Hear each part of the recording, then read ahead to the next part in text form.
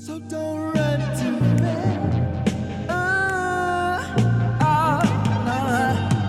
Just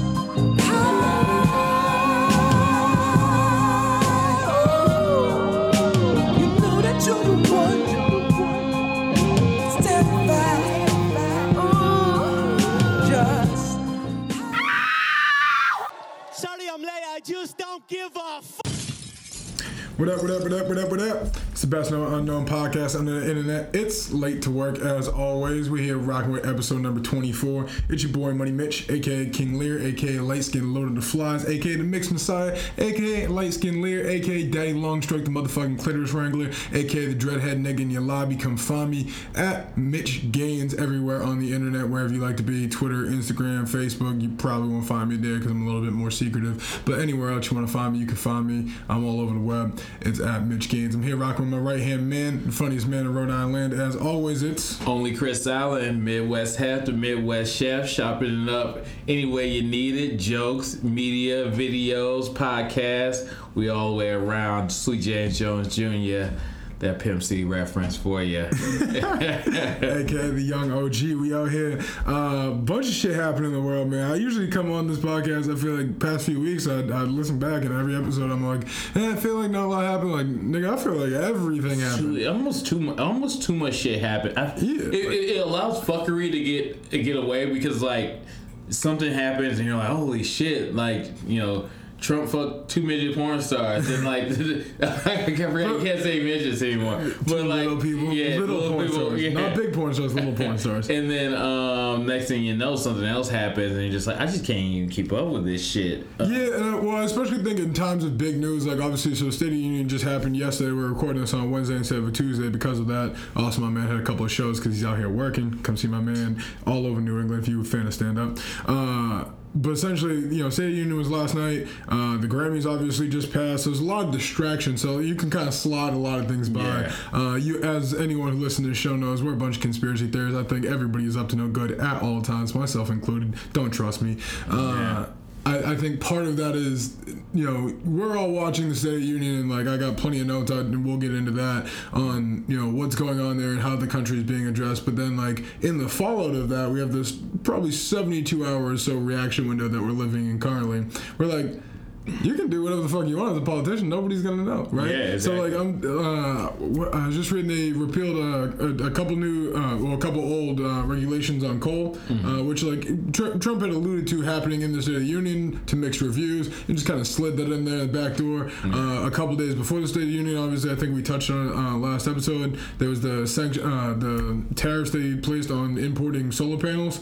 Again, mixed reviews. Like a lot of people think that's a blow to solar. The flip side being that now we kind of have to produce solar in the States, so depending on how you want to look at that. But that's what I mean, like you can slide a lot of things into this news cycle that people are just gonna miss. That being said, like, you know, we here for the people. We're gonna play some hits, so we're gonna I want to start with the Grammys if that's cool with you. I want to start with happy shit before, like, we got plug a lot into an hour here. I want to at least start happy before we get into the crazy, terrible things that are happening in the world. Swim out to the swamp.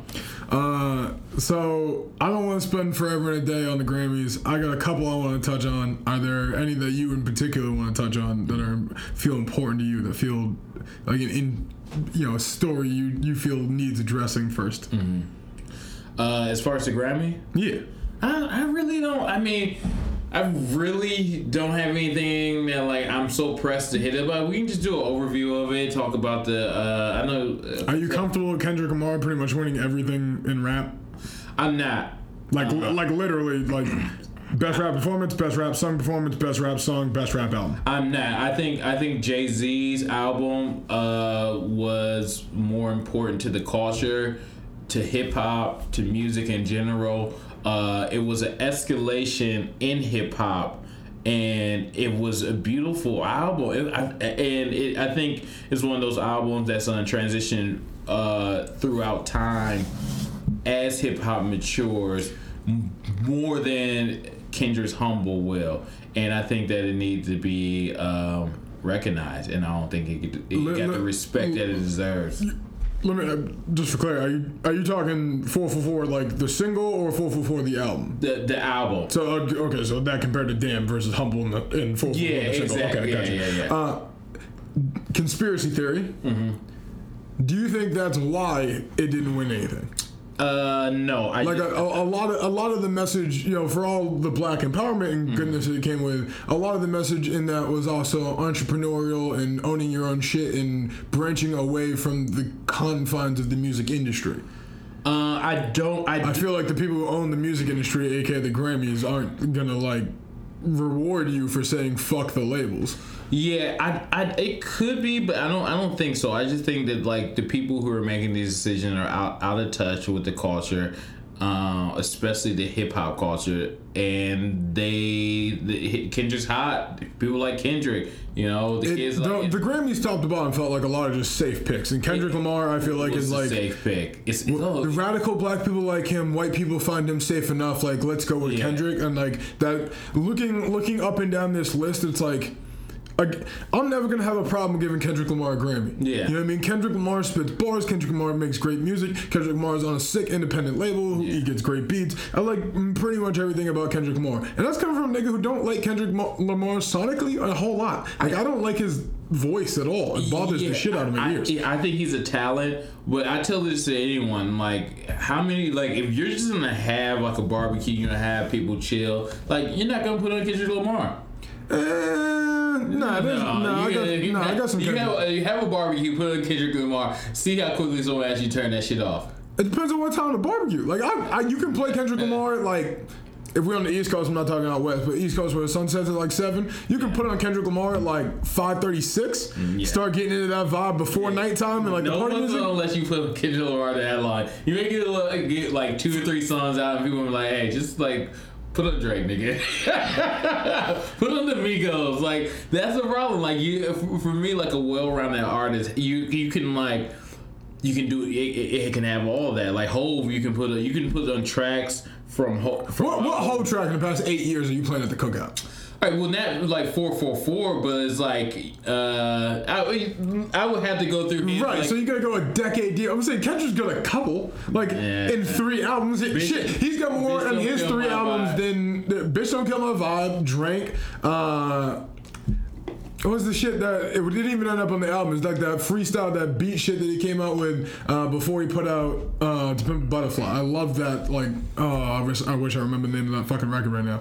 But I'm saying he's got a couple you can throw on in a lot of instances. Yeah. Shit, half a Good Kid, Mad City's got fire beats on it. It just beats, but it's this is my point. Just like Drink as a record, people love going to the club and turning up to Drink, and it's if you listen to that record, that's a record about addiction and losing yourself to alcoholism and almost dying. Yeah. And people be in the club be like, "Pow up, Drink," ripping shots. That is a go up record. Yeah. And I feel that's a lot of his catalog. He's got enough beats where you can throw that shit on and niggas just gonna ignore the message of that. But if you want to get into it, Kendrick is also giving you some shit. I'm not turning up to me and Kendrick. Kendrick, he's a ride around, chill, type of which is why I'm cool with him getting best rap song. Do you think he wins all that if Drake submitted his album to the Grammy? It's been known that Drake did not submit his album to the Grammy. So I'll put it to you this way: I would take. I think I would still take him. So the categories in rap, just so people know: best rap performance, best rap song performance, best rap song, best rap album. Those are the 4 categories. Kendrick Lamar won all of them. Yeah. I would still have Kendrick Lamar probably winning best rap song. Mm-hmm. I don't think Drake put out anything better than. The Story of OJ probably would be next anyway, above whatever Drake put out. I have 444 winning over Damn anyway, so I also have it over at More Life. Here's the one I really have an issue with that I want to get into. Best rap song performance, right? So I don't even know what that means. So a song that has R&B and singing and rapping, usually an R&B rap collab of some sort. And so you have Family Feud, Jay-Z and Beyonce, dope record. Yeah. You have Love Glory, SZA and Travis Scott, dope record. Loyalty, which won with Kendrick Lamar, Rihanna. I don't know why that won. Yeah. Good record, but I'd still take those other 2 over it. Here's the bitch, right? Shout out to Gold Link 2 for Crew, and that's fine. you hear all those nominations and you look through the nominations of past years, all of these are collabs, right? My nigga Black came out here with a chart-topping single that lasted months on an album that nobody expected to do the numbers that it did, which was well received by everyone who likes every genre from anyone I've talked to, and also has the best rap sung performance on a single record by himself. Yeah. How does he not win that award? Yeah, well, this is my problem. Like, I don't understand. Problems was in one of my favorite records of all of 2017. Yeah, because it's not this one. There's I've sucked black dick all over this podcast before. This is not new, so I'm sorry for anyone who's listening. But like, really, go check this nigga out. There's always rumors that some labels pay off in order to win these awards. There's also the popularity and shit. The image of it is of like, oh, who's this guy? Like, how many people who watch the Grammys actually know who Black is? 9% maybe. Yeah, exactly. Like, but isn't that the point of the Grammys to sell it? So Grammys a commercial. Hold on. Grammys is a long ass commercial. This brings me to my giant question about the Grammys. Is the Grammys, as it's been sold, from what artists and people who care about music tell me, is it's supposed to represent the best of all genres, the best of music, and we recognize music in totality, from opera to hip hop, right? Like, we cover everything from fucking EDM to rock and roll. Yeah. Does not matter. And that is the prestige of the Grammys. Yeah. To your point, it feels like, as somebody who's not an insider, I'm not in the know, I don't know how music operates. Yeah. You know what I mean? It seems like to me the Grammys now is just a pop contest. It's who's the safest, most palatable artist to the most people that like can check all the boxes of like PC culture. It's all put it this way. In each genre. Yeah, put it this way. And I mean, there's no disrespect to the people who won these awards. 50 Cent lost Best New Artist after selling 10 million copies. Right. The fuck? Like, how does that happen? How you didn't win Best New Artist? The same way somebody who dropped an album 3 years ago won Best New Artist this year. Yeah, it's all bullshit. Like, this is a problem with these mediums where like the Grammys and like the Oscars. Yeah, it's like people are seeing through the fuckery now. It's like, oh, like, what is this? And so this, as you know, we like to get preachy on this podcast occasionally and be, equally conspiracy ridden. If the Grammys don't have that mystique, right? If the Oscars don't have that mystique, why don't these like subgenre awards get more like praise? Like a BET award, if in hip hop, should be like worth more than a Grammy, really. We all acknowledge that the Grammy board doesn't know hip hop, right? Yeah. The BET board, I'm not saying they do, but I'm saying as hip hop culture, why aren't we assembling a BET voting board who understands hip hop well enough to acknowledge the best in what we do if the Grammys aren't? And I say that about in this extension, like, I think all genres of music should do this. I think the SAG Awards should be like this. I'm not sure they quite are, but they kind of get the idea, right? You know what I mean? The actors vote for the actors instead of the Oscar board. You know what I mean? That's why you hear a lot of actors talk about like a SAG Award meaning more to them than an Oscar. And it's like, I mean, it's not going to do for your career what a Grammy will or an Oscar will, but why shouldn't it?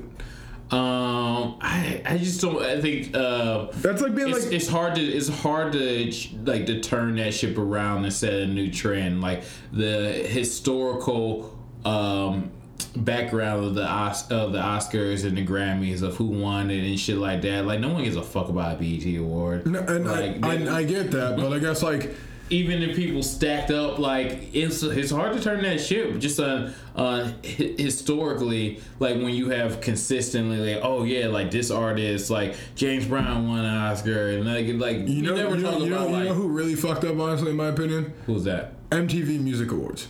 Because MTV Music Awards put all their stock in the VMAs instead, and they tied it too much to the video generation, which, I mean, marketing purposes is smart and all that. But I feel like the MTV Music Awards could have been like for all these younger genres, the fucking ambient pop fucking Grammy, you know what I mean, like shit like that, like they'd be crushing that lane, the SoundCloud lane. Well, there's people would care. I don't want to get too geeky with music and so forth, but if you look at the reason why, so everyone remembers the transition when like MTV like stopped showing videos. Yeah. And it's because at first like these record labels, because record labels are crooks and they're idiots too, and they catching the trends way too late. That's why they're getting killed by streaming, and that's why the industry is dying.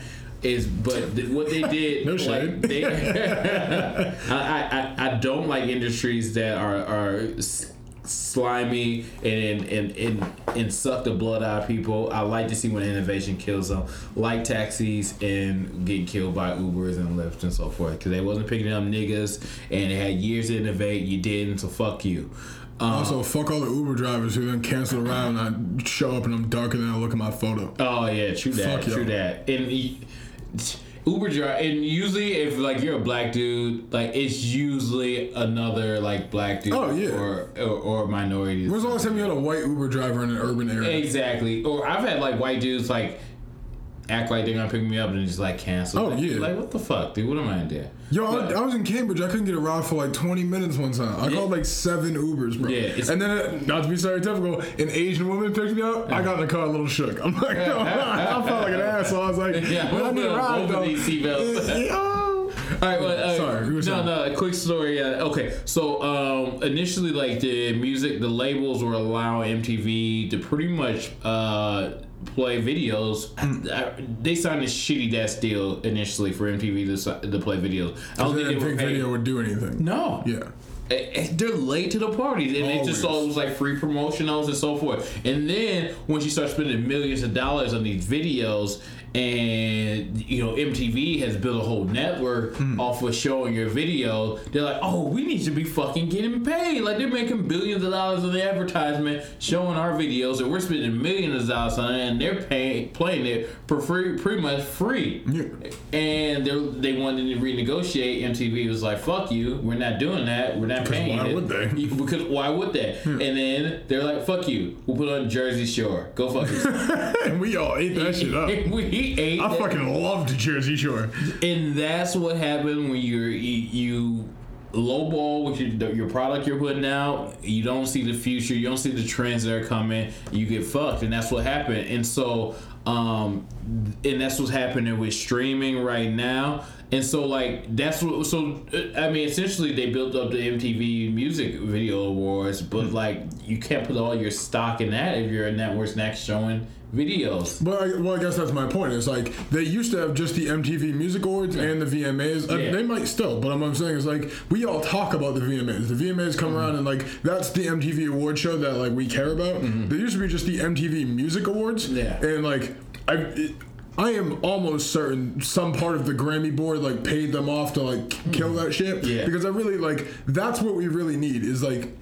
Well, we need the MTV generation, who's now the adults in the room for like the younger generation, to like kind of create a content reinforcement tool that understands their content. The Grammys don't understand like SoundCloud EDM, which is getting 17 million listens. Yeah. So like if it's getting 17 million ears and you don't know how to listen to it and what to look for, why are you the ones like acknowledging what's good and what's not? I give the Grammys if the Grammys last another 10 or 15 years, I'd be surprised. I think the next will be like the YouTube awards or something like that. I mean, they've got like this is what I mean. Like all those little niche pockets have stuff like that. Like they have streaming awards, they have social awards. BET actually this year is doing the BET social awards. Yeah. They actually have they have a podcast fucking category. Yeah.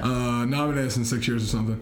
But you know what I mean? Like you're starting to see that pop up. I just don't feel like it's giving any acknowledgement. Budden was saying actually on his podcast, and I completely agree. Like why isn't there a podcast Grammy? Yeah, there should be. It's supposed to be the awards for like essentially recorded audio, right? Yeah. Recorded performance. Yeah. And there's a bunch of different styles of podcasts. It's a whole own medium. It definitely should have a Grammy. But it'll be 20 years before that. There's a Grammy, then like Right. you would think that like If there's comedy Grammys, I don't know why there's not podcast Grammys. there should be. I think that it's an archaic form, and it's going to slowly how many people do you think under the age of 25 was actually watching the Grammy? I'd say a small percentage. I don't know about a small percentage. I'd say a small percentage inside of urban areas. That's the thing. The middle of America still watches the Grammys and like hears those 30 artists and goes out and buys 30 albums. And that's what they listen to. I'm gonna check that out. I'm gonna check that out in my free time just to see the demographic. I wonder about the younger people. But yeah, I think that too. But then like you look at it, it's like, you know, fucking country music awards get great ratings. The Voice gets great ratings. American Idol still gets ratings. Yeah. Like that same crowd is who tunes in for the Grammys. Because you tune into like American Idol and The Voice, and you don't watch the Grammys. Like no way. That's the exact same audience. Yeah, you know what I mean? I don't know. I can't. They come for the hits. They come for the stars. Yeah, but you're talking about like a generation that's probably used to like 10-minute segments and you're watching a 3-hour ordeal. Yeah, but I guess what I'm saying is like they're willing to sit through that because it's the last live TV around, especially if you're not a sports fan. Yeah. And like the people who are really hooked on that are like mid to late 30s to like early 50s, and they're watching that with their kids. Yeah. Like kids 11 to 16 are home and like on the couch with mom and dad watching the Grammys all over the country. And that shit ain't dying anytime soon. Yeah. But like kids who are 11 to 16 and live in urban areas where there's other shit to do or care about. Yeah. Well, I shouldn't say other shit, just other entertainment. You know what I mean? And art.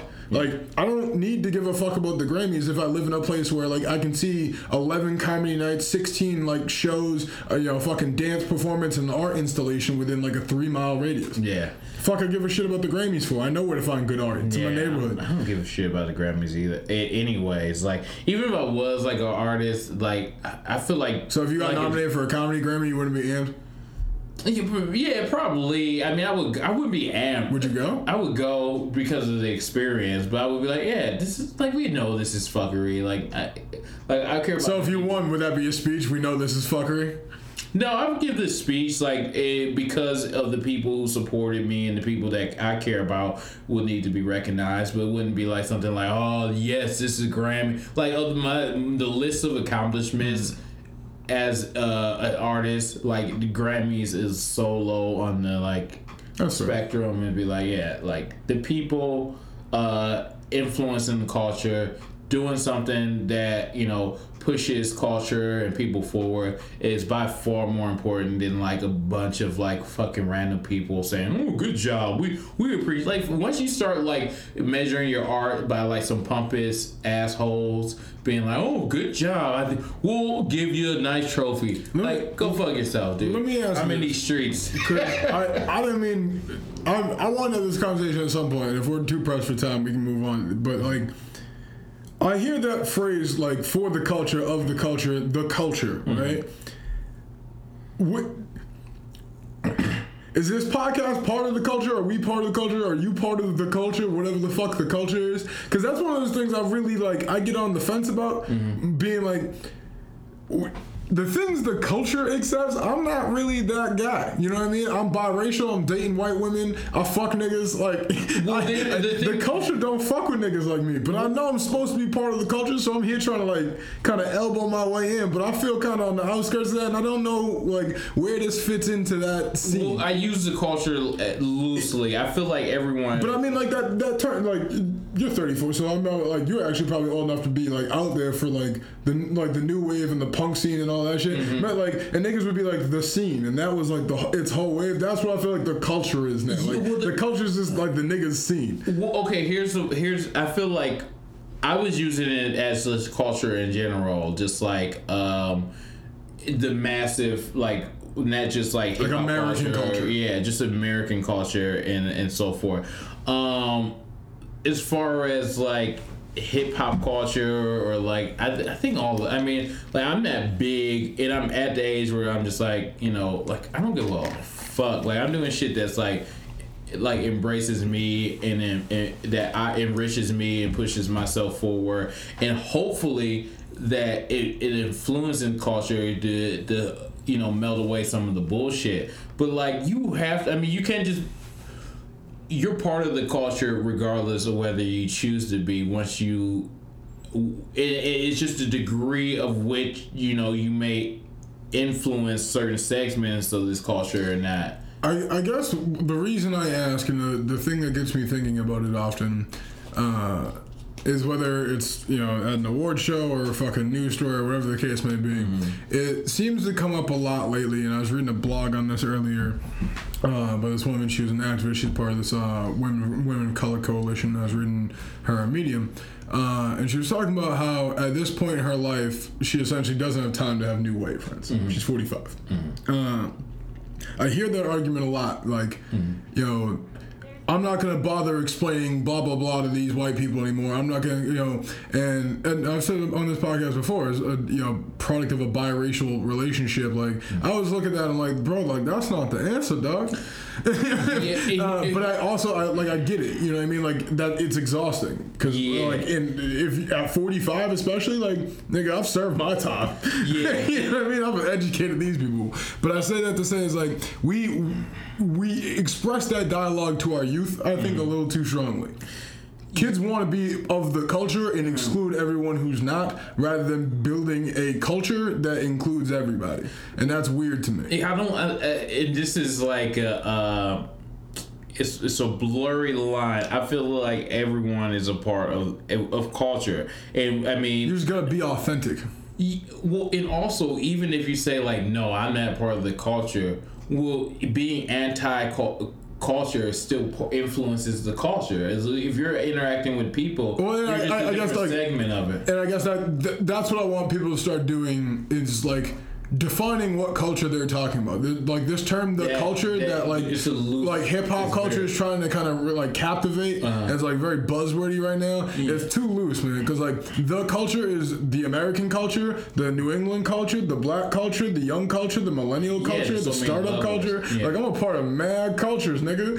You know what I mean? What culture? And so like when I was saying like art wise, I was saying just the culture as far as America, United States. I mean, American culture influences so many. You can be a part of American culture and not be a part of the global culture because the impact the United States has around the world. So, specifically, I was talking about just like, you know, American culture. Way tangent that. I've been thinking about that a lot. Yeah. Apologies. So like, if you're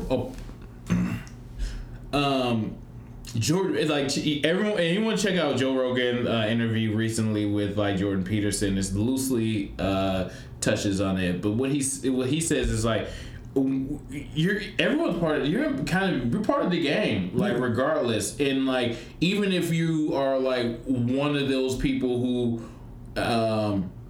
says fuck this, I don't want to be a part of this. You one of the people who wants to flip the board over. I don't want to be a part of this culture. I want, you know, nothing's going good for me. It still has impact on the culture. Like, so you're part of this game whether you want to now, and whether the game sucks or whether you think the culture sucks or that it's bad, you're part of the culture, you know, and it's degrees of how impactful you are to the culture, and there's compound effects on your actions within the culture. But everyone's part of the culture, even if you don't feel like acceptable you don't feel accepted in the culture. Like everyone's a part. Everyone's playing this game. Like what you do today has a compounding effect on other people. So you're part of the culture, regardless of whether you don't. Now, whether you identify as hip hop culture, now that's you. Maybe not. You know. I mean, I guess like. The defining characteristic I feel of the Obama years, and not to continue this tangent too far, but like I very much felt during the Obama years there was a disintegration of that clique mentality. Like I remember growing up and like throughout like our middle school, high school years where like everybody had that little clique or whatever. I remember always remarking during the Obama years, like looking at younger people, and people weren't like clicking up anymore. It's just like everybody was just kind of fucking with everybody, and like that kind of annoying because you had a lot of like unique snowflake millennials who like all thought they were fucking special, but that shit was dope to me. You know what I mean? And I feel like we're back to that cliquey shit, and it just feels plain. It just feels dead. Super cliquey now, and now it's like it's almost like identity politics are playing more of a role. Exactly, and I thought we would grow out of that. You know what I mean? I thought when you got older, like you did, but I didn't realize like it's always been like that. We just like it was weird because I came of age, I came of adulthood, looking back at the generation below me and seeing the first generation ever maybe that was allowed to breathe like that. Yeah. You know what I mean? And so like I was looking at like, yo, like shit is gonna be different. Better, yeah. You know what I mean? And I was like, cool, you grow up and you grow out of all that clicky dumb bullshit. Like you open up your mind, you have different experiences, you meet different people, and now all of a sudden in like the past year, it's just like everyone seems to be like, and I don't care what your tribe is, everyone seems to be like, I need to find my tribe, and I only link up, I only work with my people, I only fucks with my people, I don't want to be policed by my people, I only want to start companies with my people, I only shop at my people's businesses, and that shit is like, as like I said, I'm part of a lot of cultures, man. Like I don't know who I'm allowed to declare my allegiance to. Do I only shop at gay bookstores, but I only like stay at black-owned B&Bs, but I only eat at fucking Irish restaurants? Like I don't know like where I'm supposed to be at. I mean, and like that's my point. It's like that's America, nigga. Like we ain't supposed to be out here all clicked up in like our silos. Yeah, I think like the beauty of it is like this society also needs people who maneuvers through a bunch of different cultures and backgrounds and demographics. I feel like I'm one of those people that I hang with a lot of different people. Like I hang like I will hoot with a bunch of like black dudes and Dominicans and shit like that. You know, I do comedy with a wide variety of people. I went to school, like my friends I grew up with culturally is so different. Yeah, like you definitely have the rainbow coalition of friends. Yeah, so like it's like you need people who are like cool and open, who maneuvers through these different points of these different categories or cultures in order to connect different people. And there is, as I said, there's a compound effect on this. To you need the people who maneuvers through these zones safely, and not safely, I guess, who can flow through these different cultures and be like a bridge. Let me ask this so we can put a bow on this, because I know we've been on this for a minute. Mm-hmm. Is that what the Grammys is supposed to represent? Because looking at the winners, that's what it feels like.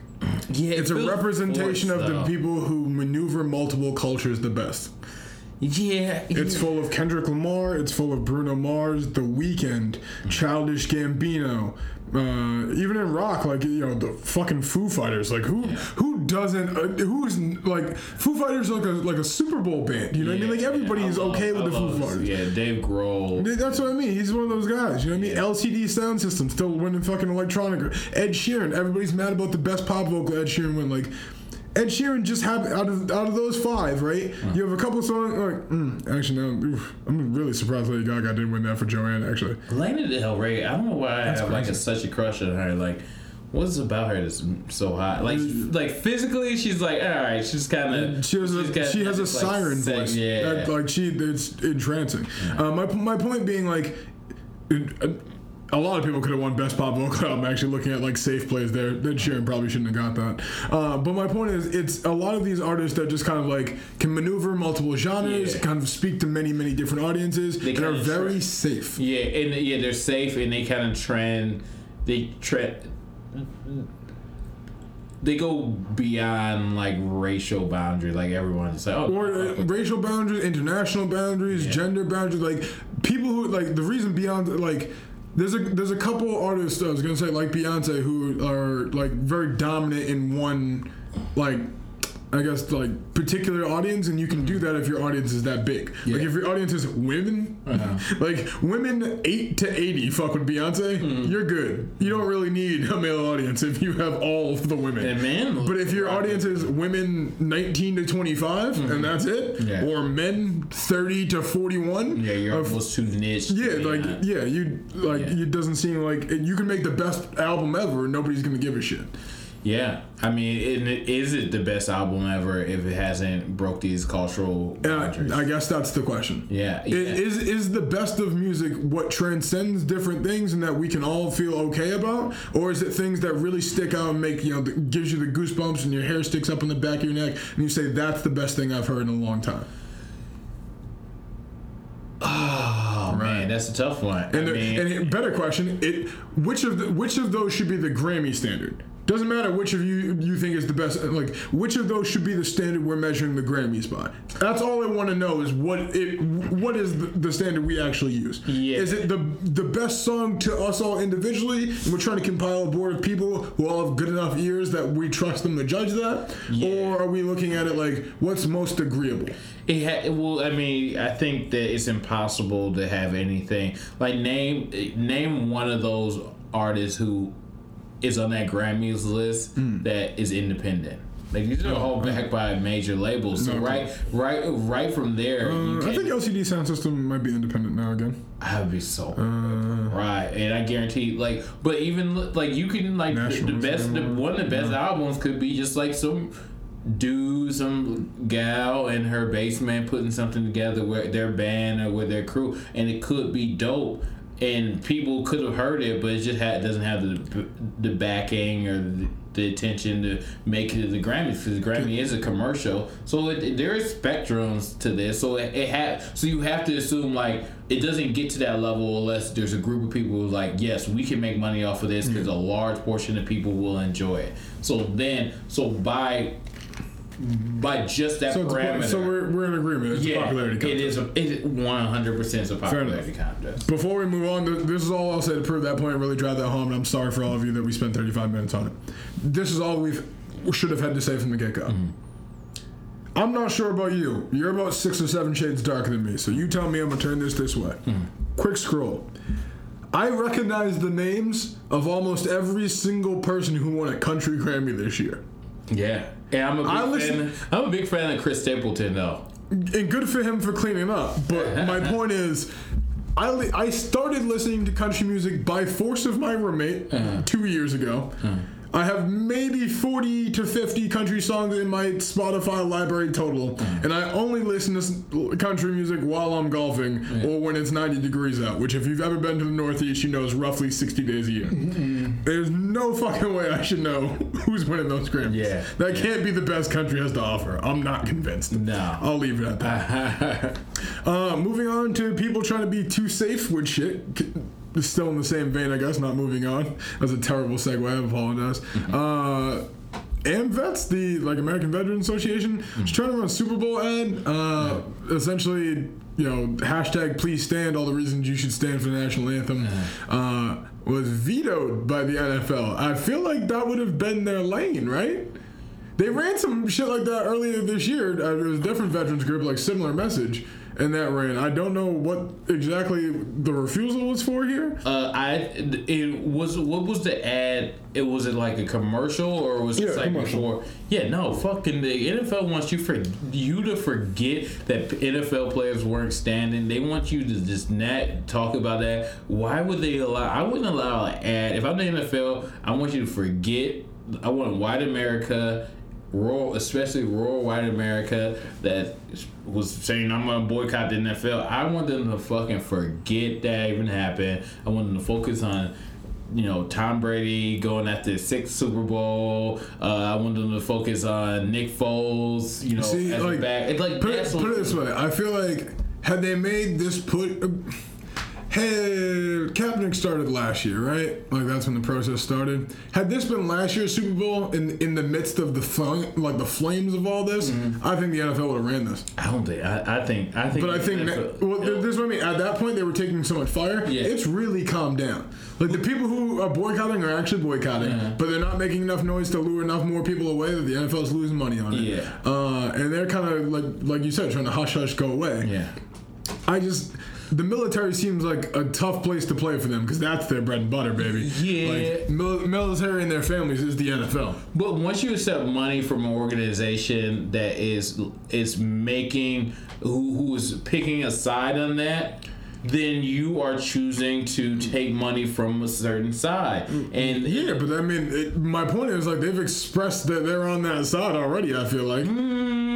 Not entirely. I mean, this has been. I mean, If the guy who started the protest can't get a job in the league, I feel like the league's on the other side. Yeah, but then you have some of the owners who like kneel with some of the players. You had. I mean, none of these niggas did that shit for real. Yeah, Dude, Jacksonville. That's it. And then what you call it? Even the Cowboys. Jerry Jones kneeled. You're gonna sit here and tell me that wasn't like just a play? It was a play, but it is. He came out the next week and said if they don't stand, he would bench him. Yeah, just what I'm saying is this whole thing is a play. It's a play to not accept that ad revenue in order to stay as neutral as possible. For the record, because we believe in telling the truth even if we don't have all the facts, should get Goodell's quote on this out there. Quote, "It's not an indication of any lack of support. We have a VFW ad that talks about, celebrates the important work that veterans are doing, and of course, we're going to honor the 15 Medal of Honor winners that we're bringing together at the Super Bowl, which I think is the largest largest number of Medal of Honor winners ever brought together at any event other than their annual national gathering." So essentially, he's saying we do enough to support the troops already. We don't need this fucking. He's directing the narrative. He doesn't with organization that is, I guarantee, at least 70 to 80% black. You don't want to look like you're choosing the side. You don't want to. But the military should not be a racist thing. But I mean, they're asking people to stop peaceful protests. This is where it gets tricky for me. I get that. I also like. I think the Super Bowl should be apolitical, generally speaking. Like, it's one of the last great American fun institutions. Like, we need to let it be what it is. That being said, like, put it this way, if you ran that ad, then you have to expect somebody's going to protest during the anthem, and I guess you really just don't want that. Yeah. I don't blame the NFL for trying to avoid this. I get that. I think the way they've handled all of this, including this particular stage of it, has been shit, and this just continues to be shit. I don't think there is any good way to handle this because you have. Yeah, exactly. Either way, you're gonna upset some people. Either you upset your. You're either going to upset veterans, you're going to upset active military, you're going to upset your players. Any way you cut it, it's not going to go well for you. I guess sticking in sports, there's the other big sports story of the week that we should cover. Obviously, you're from Cleveland, so I'm interested for you to take the Indians after this upcoming season are retiring Chief Wahoo, or the logo at least. I think Wahoo, like, as a mascot will look different, and like he'll still be named that, and it'll be more of a historical tribute thing from my understanding. But the logo will be gone. I've obviously had a lot of people have a lot of strong feelings on this, who in my opinion probably just shouldn't have that strong of feelings on it. I don't quite know why. As one of my good friends put it, like, Chief Wahoo isn't racist. Making a racist bright red cartoon caricature of him is. And y'all been rocking with that shit for way too long. It's very ironic that I'm literally looking at the Chief Wahoo logo on the other side of the room because we recorded this in the home of a Cleveland Indians fan. So I'm just curious, like, I think it's the right move is to get rid of the logo. How do you feel about keeping the name? I mean, I think that I understand them keeping the name from the business perspective because there's some branding and there's everything's invested in the Cleveland Indians. I think it's a good move to remove the logo. I think the next step is to probably come up with a different name. Yeah, I just have to assume the name change is coming. I'm curious what they're using as a logo in the meantime. If they're just going to go with the throwback C. Yeah, I think they'll just roll with the C all the way. Yeah, especially if they're going to change. I would like to see them come up with a cool cursive eye. You remember they did that one year for like spring training or something? Yeah. That'd be cool. But if they're going to change the C's clean. It's cleaner too. Like, yeah, the C, it looks too old though. It looks throwback. But look at the Yankees. I mean, the Yankees. Yeah, but the Yankees is iconic, dog. You're seeing the Yankee logo. That's like look at the Boston. To me, the C's iconic too. Dog, like the C wasn't even like y'all didn't even wear the C though for a long time. So yeah. They just brought back the C like a few years ago. They wore it for certain games. Like, did they? Yeah, always? Since when I was a kid, I never saw this. Oh no, I mean, I think it started like at least when did I work for the? That's what I mean, like 15 years ago. In like 2007. I think you worked it. Yeah, I think I worked there 2006 or 2007 or 2000. Yeah, but in the C was they were wearing the C by then. So like 10 years. us. That's not a tradition. No, Yankee NY been around for 100 years, bro. Babe Ruth was beating his wife. Listen, I'm a proud Boston Red Sox fan. We've been out here with the bees on the not. I don't even know if they had the fitted back then. You had like the scally cap, the bee on the scally cap in 1898. Yeah. No. The Boston High Red Stockings. You gotta start somewhere, man. But then we already got a C though. You got the Cubbies. Yeah, but their C looks kind of weak. Yeah, that's why I got C. They gotta go with the C with the bear. The C with the Bears though. But they need to just go with the bear. They should. I'm saying, I'm all. I love Cubs fans, but y'all like trash for not updating that shit.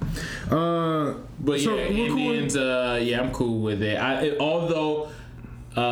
I like the Indian, I like aesthetically, although it's super racist, I like the look of the Indian. The style of animation is, or illustration, I guess you would say, is dope. I like the look. It's just a shame it's bluntly racist and disturbing.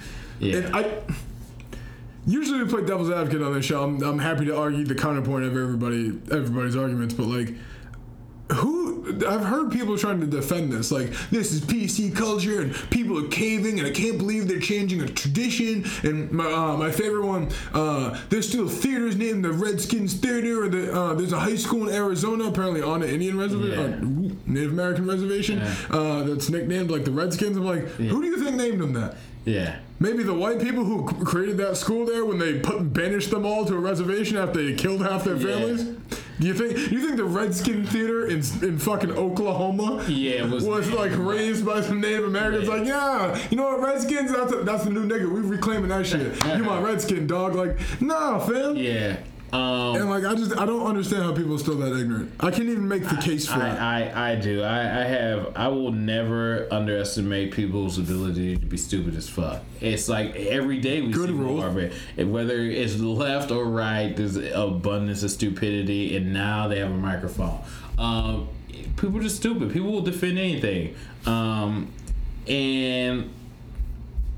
that's just where we're at. That's why that's the most popular argument for why sane people or middle ground people need to voice their opinion more. It's because there's so much bullshit coming from the left and extreme left and extreme right that normal people need to be hey, shut the fuck up. Yeah, that's pretty much how I feel about it. And either way, hey, shut the fuck up. Well, it's also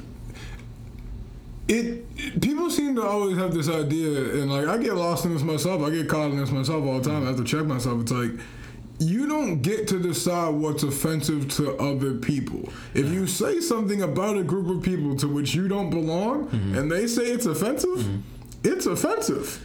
Yes. Because they're offended. Yes. That's how adjectives work. You know what I mean? There's not a debate about that. Yeah, I think there is. I mean, it's not that black and white.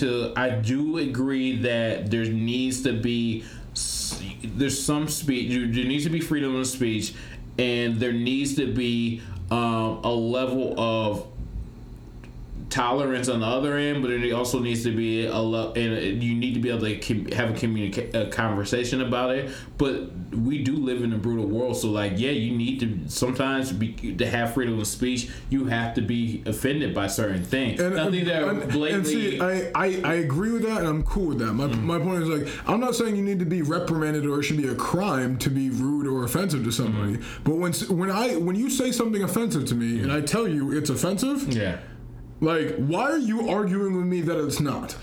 Okay, true. You know what I mean? You have zero deciding factor. You have no voting power in whether or not that statement is offensive. Exactly. Yeah, I agree. So if you say, I don't really get what one of my favorite arguments about this, because we can get to the Redskins thing in a second, but somebody's trying to really make the case we can call white people, right? I can call black people, right? Why can't I call Native Americans red people? My nigga, because they're not red. And they made that claim a long time ago that they're not red. And they're really the only red people are Irish people who vacation to Bermuda for a weekend and don't remember the fucking spray tan lotion. So if we talk about Redskins, bring y'all ass back to Boston. My point is if you say that to a Native American person and they say, hey, that's really offensive. where I come from, we don't regard ourselves as Redskins. That's a mad inflammatory statement. I'd prefer you not to say that to me. It's pretty fucking rude. Yeah. And your response to that is, I don't get why you're getting so offended. Yeah. Okay. The fuck is wrong with you? Yeah. No. That you read. So. And I'm admittedly a hypocrite for this because I do this to people often. No, probably mainly women because I'm a terrible person. Well, that's true. Like, you can't say, "Oh, well, I don't know why you're upset by that." But if you you can ask why if you really don't know. Yeah, but exactly. you can't that. That's not a platform of defense. You can't be like, "Oh, no, that shouldn't hurt your feelings." Yeah. Like, what? What do you like? How do you even argue to man with that?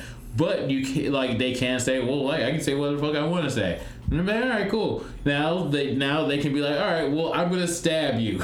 Yeah, and that's that's the world we live in. So it's you gotta know when you want to push that freedom of speech, dog. Exactly. And so I mean that's the. I ain't about to argue how offensive the word nigga is at the Klan rally. All right, exactly. You know what? I'm not that offended today. Exactly. Actually, you know why? Because I came to a Klan rally. Exactly. and so and I will, even if you don't like, I will defend your right to say shit that I don't like. Yeah.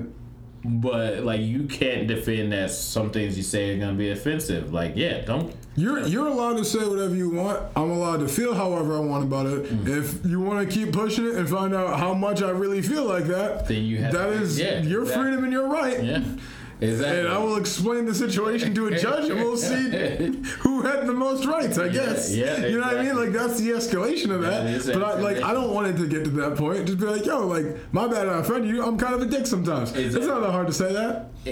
No doubt. And I think that is once you start approaching situations at that level, oh my bad, I didn't know that offended you. Let's have a discussion. Now, if you take away the ability for people to have, and this is I feel like what the left is struggling with right now is that they've been increasingly taking away the ability for people to have a discussion.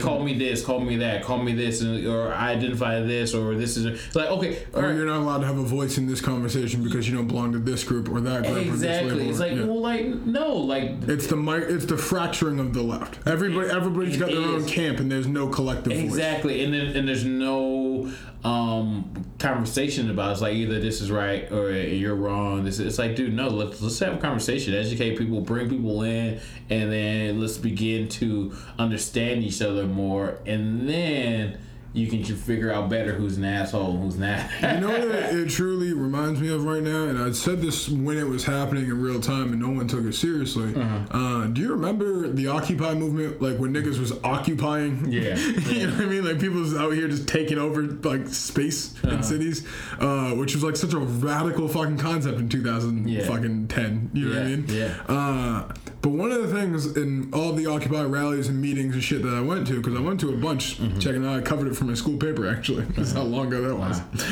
Journalist Mitch. Back on the mic. But the thing that struck me about the whole thing is there's a bunch of people who seem to be on the same general side, but the equity being the idea that everybody had a voice and equal say, nothing could get accomplished. Yeah. There was not enough of a leadership structure to decide what the demand should be or the priority should be or what we needed to get done. Yeah. And I felt like that was always what was missing from that. And it feels like that was mostly the Bernie wing, the Occupy people. They were so successful this past time, they think that that can get them over the top. What they're missing is a figurehead like Bernie. Yeah. People really glossed over the importance of that. It's proud Bernie supporter, like Bernie a lot. Do I think Bernie Sanders is the cure-all Jesus fix? God, no. What he did do though was give a lot of people with a lot of similar thinking, but small ideological battles, you know what I mean? People who believed in libertarian tax schemes and free market economy, but also believed in healthcare for all, but who might have been a bit homophobic. You know what I mean? Yeah. They can root for Bernie the same way the non-binary queer chick with fucking purple hair, who is writing her thesis on gender theory, who can't stand that guy when she sees him at a bar, but now we're on the same side because I know a little something about you that makes you likable, right? Yeah. We're all on the same team. they got Bernie the fuck out of here, and that's why I said during the primaries that was such a dangerous thing. Was like, that was the glue to the little micro communities of the left. Yeah. Like, you can't play identity politics and expect to rein in 500 identities. Exactly. Yeah. Republican identity politics is simple. They've only got 4 identities that they're catering to. You know what I mean? On the left, we just went over. I identify with 20 different fucking subsects, right? How are you marketing to me? How are you campaigning to me? They're completely confused on the line. Exactly, because you're gonna I'm gonna hear that message at the fucking queer bar you guys came to do a speech at, but then I'm gonna also see you at the research fucking seminar at Harvard 2 weeks later, and I'm gonna see how two-faced you are. Yeah, exactly. And you can't play that shit with the left because it's too mixed. Yeah, exactly. And so now we're trying to fracture the left, and nothing's gonna get done, and it's really a sad state of the country. It is, and then so. Sorry, that was ranty. No, it wasn't. I mean, it's the reason why we're in the position we are right now with Trump is because a lot of those people who were like Bernie supporters who wanted radical change was like, okay, well, like, I don't identify all the way with this, but like here's a radical change in a different way. I'll jump on board with there. And it's because Hillary was so two-faced. Like, to your point, like, she was she had something for everybody, but nothing for everybody. Exactly. Yeah. And I think the thing that Bernie really drew a lot of people on was like, it was boring to a fault, honestly, that like his whole message was, listen, I have no idea how to fix everything else, but I know it all starts with the money. Yeah. So how can we fix the economy, and how do we keep people healthy while we fix the rest? Yeah. That was his whole campaign. Yeah. That everybody could get on board with. What we're gonna do with gay rights versus gun laws versus fucking trade deals versus foreign, like, no one has the right answer to that because we live in the internet age where everyone has enough information to have their own decision on what's real. So you have to focus on shit that is generally popular for everybody, and then start to work on the things that we can all start to like kind of cross bonds with. Because you know what? When I have a good job and you have a good job and we all have good jobs, you know who I meet at work? Other good people who don't look like me. Yeah. You know what's really great is when I'm healthy all the time, and I start to respect fucking Muslims a little bit more. My Muslim doctor healed my fucking cancer. Yeah. You know what I mean? Or kept me from getting cancer because I went to the fucking doctor ahead of time. Yeah. You know what I mean? Like, those are the kind of things that break down those walls that you're not gonna get by telling people to sit down and shut up and you're not allowed at the table. Yeah. And that's the left. Yeah, and that's both sides now because we're in so polar opposite, so extreme on both sides, and there's very few people. I just feel like when I see Republicans feuding amongst each other, it's funnier. Like Democrats, I shouldn't even say Democrats.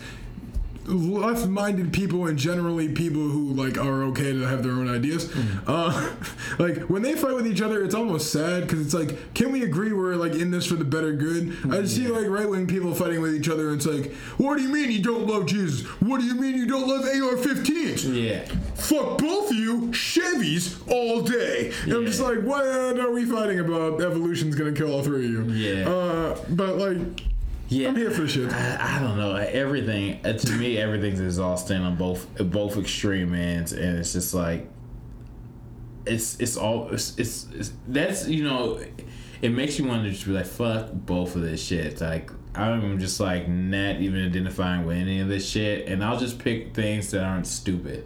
I agree. Yeah. So we spent a lot of time this episode talking about great American institutions. We talked about the Grammys. We talked about fucking the entire government here. I don't know how the fuck we got into that. We talked about football a little bit.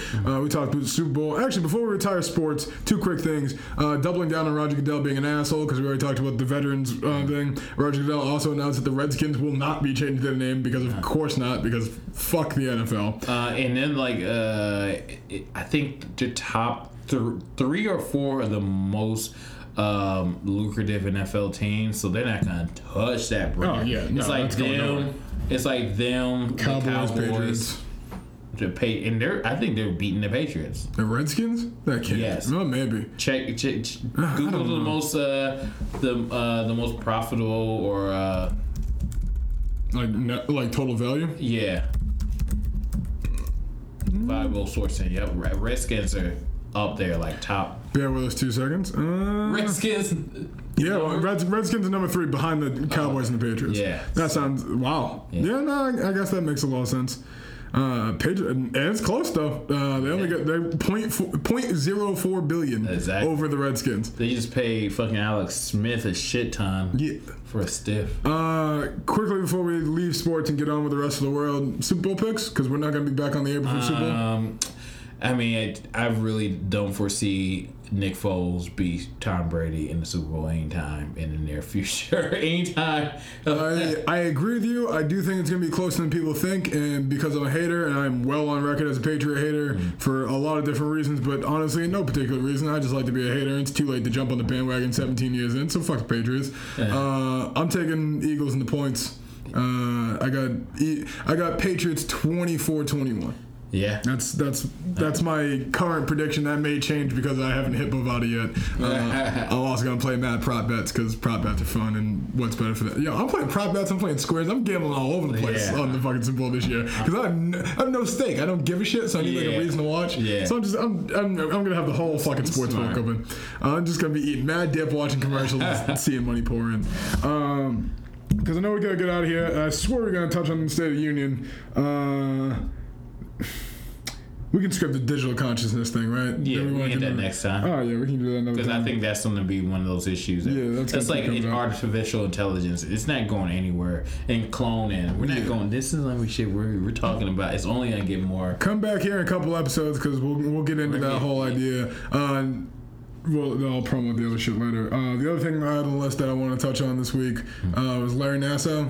Or Nassau, however you fuck this nigga. I don't even care if I get his name right. They printed the list of all the people that he sexually abused. It was like 180 people. Dude, that dude was. Y'all think Weinstein's bad? Y'all think Cosby's bad? This nigga tripled up the hit list. Dude, how does that even? And there were children. Yeah. Like what's the average age of like a world-renowned gymnast? Like 17. Like none of them are adults. They hit their peak at like 15. That's what I mean. And even in America, where we age gymnasts like later compared to other countries, like these women are aging out at 26 max. You know what I mean? Allie Raceman, what's she? 24, 26? Something like that. And she's like old for a gymnast. Yeah. Simone Biles will be the fuck out of here. She was the shit. All of a sudden, she's gone. You know what I mean? Yeah. It's sad, man.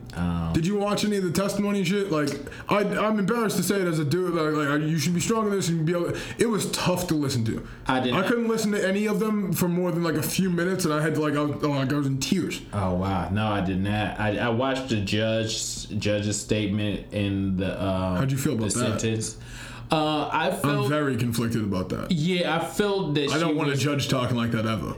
Yeah, I felt like she felt like this is my moment, and like I'm gonna do. Like she felt like someone wrote her a script of. She knew she'd be a hero after doing it. You know what I mean? And they rubbed me the wrong way. Yeah, because that's not how judges are supposed to behave. Yeah, I want you to be like, and then she like threw his statement, and I was like, I'm signing your death warrant. Like, how are you gonna say that? Sending somebody to prison. Like, it's essentially saying, I hope you get shanked in jail. Yeah. Which, like, I get that from a populist feel. The judge should not be saying things like that. Yeah, period. I don't care how much I agree with them. Yeah, I want them to at least appear as unemotional as possible, or as emotional as well. Like, this is my thing. Is like, I genuinely believe that like. Justice is best served when, like, you understand the humanity of those who committed the crime. And I'm not saying this guy should get any sort of leniency or pardon or pass. But what I'm saying is, like, I am much more affected by seeing that judge essentially look at people like that and be like, like, may God have mercy on your soul. Like, I don't know how you've been able to unlock this amount of evil, but I hope you find some reckoning for it before you die. Exactly. And that should be the voice of justice, not I can't wait to see you die. That seems fucked up to me. Yeah, exactly. And also, if you look at, like, people like monsters like this just aren't born. Like, this is something, whatever happened to this guy. And we're happy to say that in all other cases. You know what I mean? Exactly. We talk about that with the fucking Vegas shooter, right? Yeah. You know, like, we always look for ways that people are mentally unstable to things that happen to them. Yeah. And I guess this is my point. This is not me trying to defend what is arguably one of the worst people I've ever heard the name of. You know what I mean? Yeah. But I will say, like, I do think that's a bad look for our justice system. Yeah. whatever. In this case, it's kind of like punching a Nazi, right? Like, do I agree with punching people? For like without setting them up first and squaring up and like having a fair fight and like just because they said some shit, no. But as I just said before, if you push a button long enough, you know what's gonna happen. And like you had to see that coming. And like salute to whatever. I won't get there. You go. Salute to the judge. I'm not naming your name because I don't think you deserve to be celebrated. But score one for the good guess. Yeah. My last thing I want to touch on, our last top five before we get out of here. You want to just hit the five biggest things from the State of the Union because I think there was a bunch to talk about there, but not really anything in particular at all with, I guess, with regards to policy and shit. It was more. There's some interesting moments, I guess, I walked away from it with. Okay, yeah, you're gonna have to take the because as I said, I've just heard blurbs about it on NPR in between getting it in my car for work. So I just we're still talking about the wall, like so that's what Rogan would say. We've got to be living in a simulation. This is ridiculous. We're still talking about a wall. Not only are we talking about a wall, we're talking about like needing to find, and this is one of the more interesting policy points, generating $1.5 trillion in revenue exclusively for infrastructure rebuilds, which everything is pointing towards like him using that money towards the wall. That's why the number is so high. His big infrastructure plan is the wall plus fixing some roads, essentially, and then him saying that he fixed some roads. Good thing we had that huge tax break. Oh, don't worry. He talked about that. I've never seen a dick flute solo quite like Donald Trump talking about the tax plan. So first and foremost, the fucking tax plan. My man just jerked himself off for like 15 whole minutes. Oh, he's the best at that. He is amazing. I've never seen, like, I watch a lot of porno. I've seen a lot of dudes jerking off. No one does it quite like Donald Trump. He would probably say, no one jerks himself off as best as I do. I will say, one of the best things for the on-camera jerk-off is the small hand to dick ratio. So he's got that part down. Good for him, I guess. During his tax plan self-fellatio, so during the whole thing, I got first things first. First thing on the top five, number one, is the amount of fucking guests this nigga brought out. He was shouting somebody out every 20 minutes. Generally speaking, like whatever, people bring plenty of guests of honor to the State of the Union. Most people bring somebody with them. They get pointed out occasionally in speeches. This is not like a new thing, but it did seem like an awful lot. Number two, which I'll get into, is the first acknowledgement of these guests. By the end of this, it was so common that he'd kind of give his blurb about them, and he would just give a please with like a wave of the hand, and they would stand and people would applaud for them or whatever. It was like that casual to him. He was like, blah, blah, blah, blah. It was all these, I shouldn't blah, blah, blah through because there was all these very emotional stories. But first one he told, the release, when I caught on to it, I was at the gym, I was watching on the fucking treadmill. He had there's a couple there who owned a manufacturing business. It's their 20th year in business. They just had their most successful year ever, and he's hyping up how they're going to have an even better year next year under the new tax plan from Trump. Cool. They stand, we applaud. It was Trumpian cookie cutter, like chubby pasty white guy, chubby pasty white woman. She's in like a shitty rhinestone dress that looks bad on her. He's in like a suit that probably fit him in high school but not so well now, but like try to be like well dressed and handsome.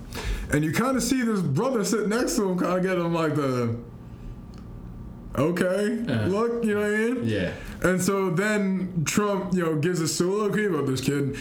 Grew up in, I forget what fucking town Midwest they were from. They were from Ohio, actually. And, he had worked all through high school, put himself through high school because he had a really rough family, lost his job in the recession, and got a job as like an apprentice welder and like moved up the ranks through this same company. And he's like, Corey, and like to all this applause, and all it was this room full of white people in suits applauding, and Donald Trump being like, Corey, please stand, like Negro, stand before me. And like, okay, huh? Is it a black dude? Yeah, it's a black dude, and he was like with that same family, like this family who owns his business employed him, and that was like his come up. You know what I mean? Which is like cool, like happy for him, like Americans helping one another out. But it had this very obvious tone of like, see who this tax cut is going to help? These people. See what they'll do? They'll help the Negroes. See the trickle down? This is how it works. And fun, I tweeted this out during the speech. It was like, it felt very dog whisperer in chief, right?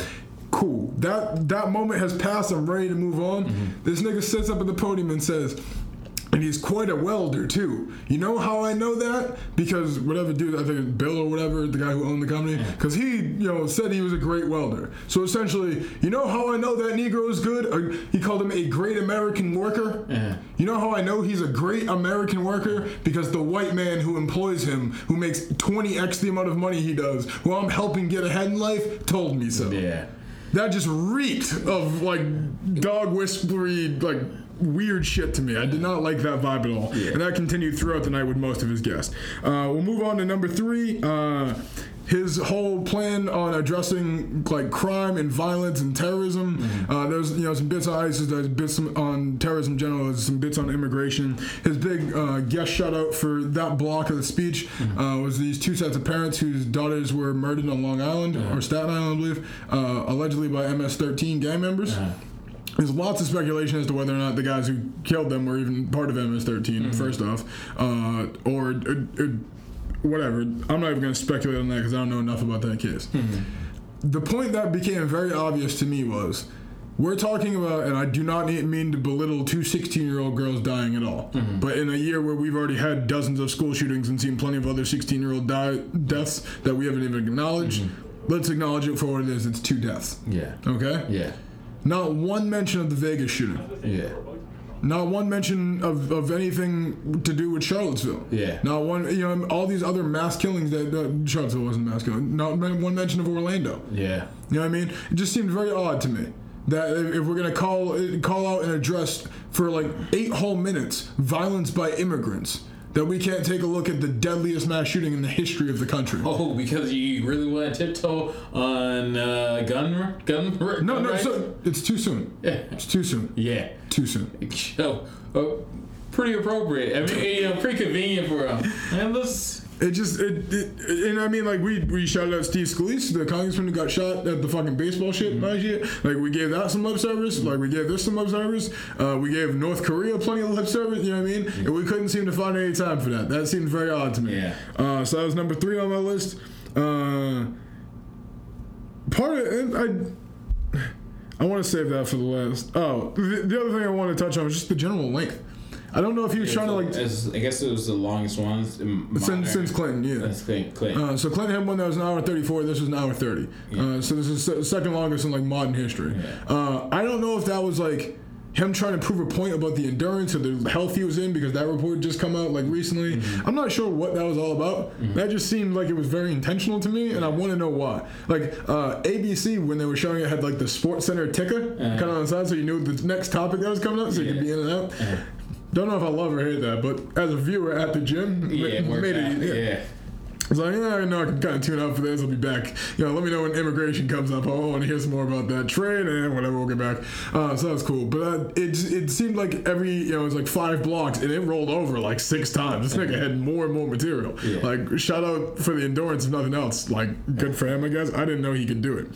The last top thing I got to touch on is I know it may not seem it on this podcast. I am unapologetically pro-America. I am very much the America fuck yeah guy, usually ironically because I think it's a funny joke. But I do believe somewhat in American exceptionalism. I do believe this is a place that has the opportunity to be the best country on earth. So I am out here in my red, white, and blue overalls drinking Budweiser and being that guy with all the other people like that. I thought we were all in agreement that shit is cool for the Daytona 500 and 4th of July, and ironic for a pub crawl and I wear all my red, white, and blue on voting day, shit like that because it's fun. Niggas really started a USA chant in the chambers of Congress or whatever fucking hall they hold the State of the Union in. Yeah.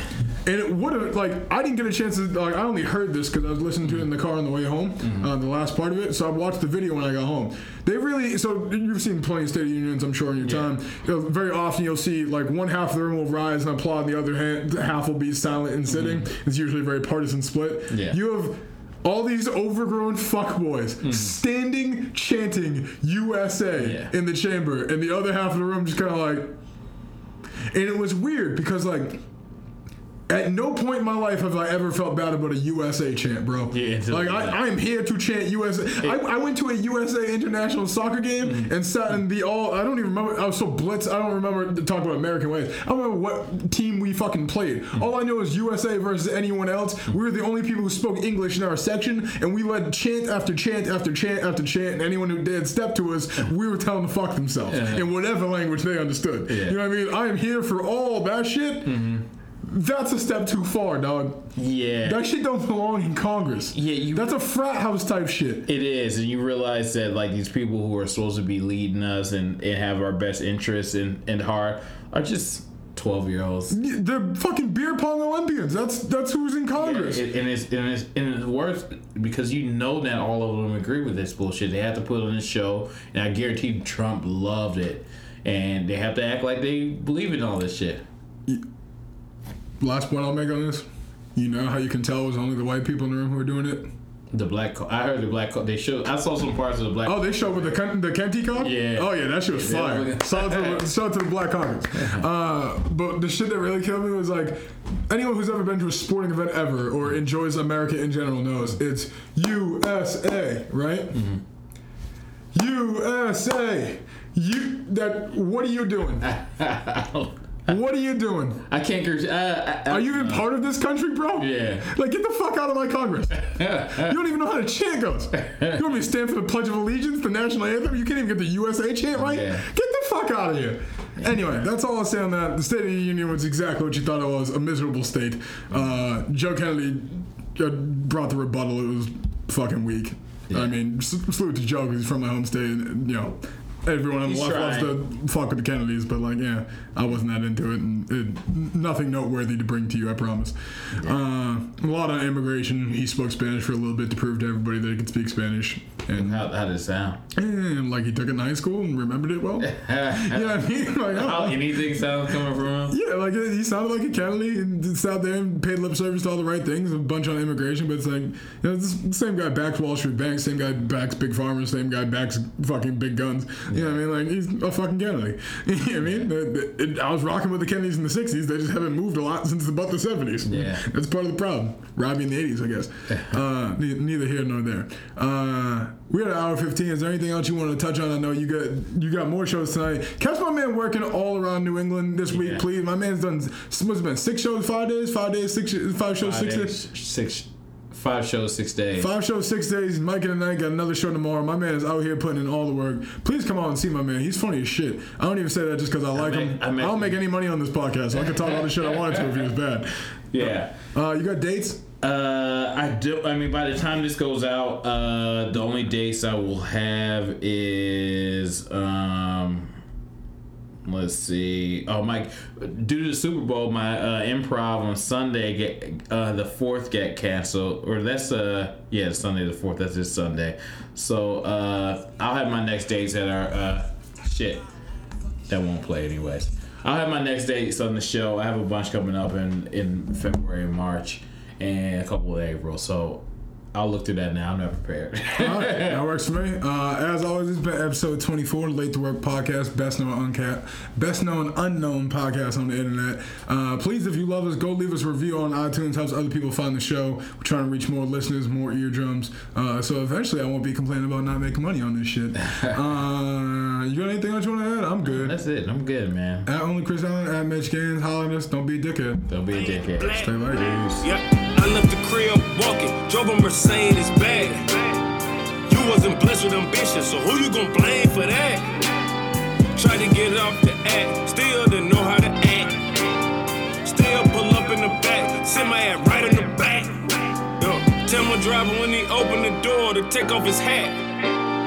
Double saran, everything so that you know it's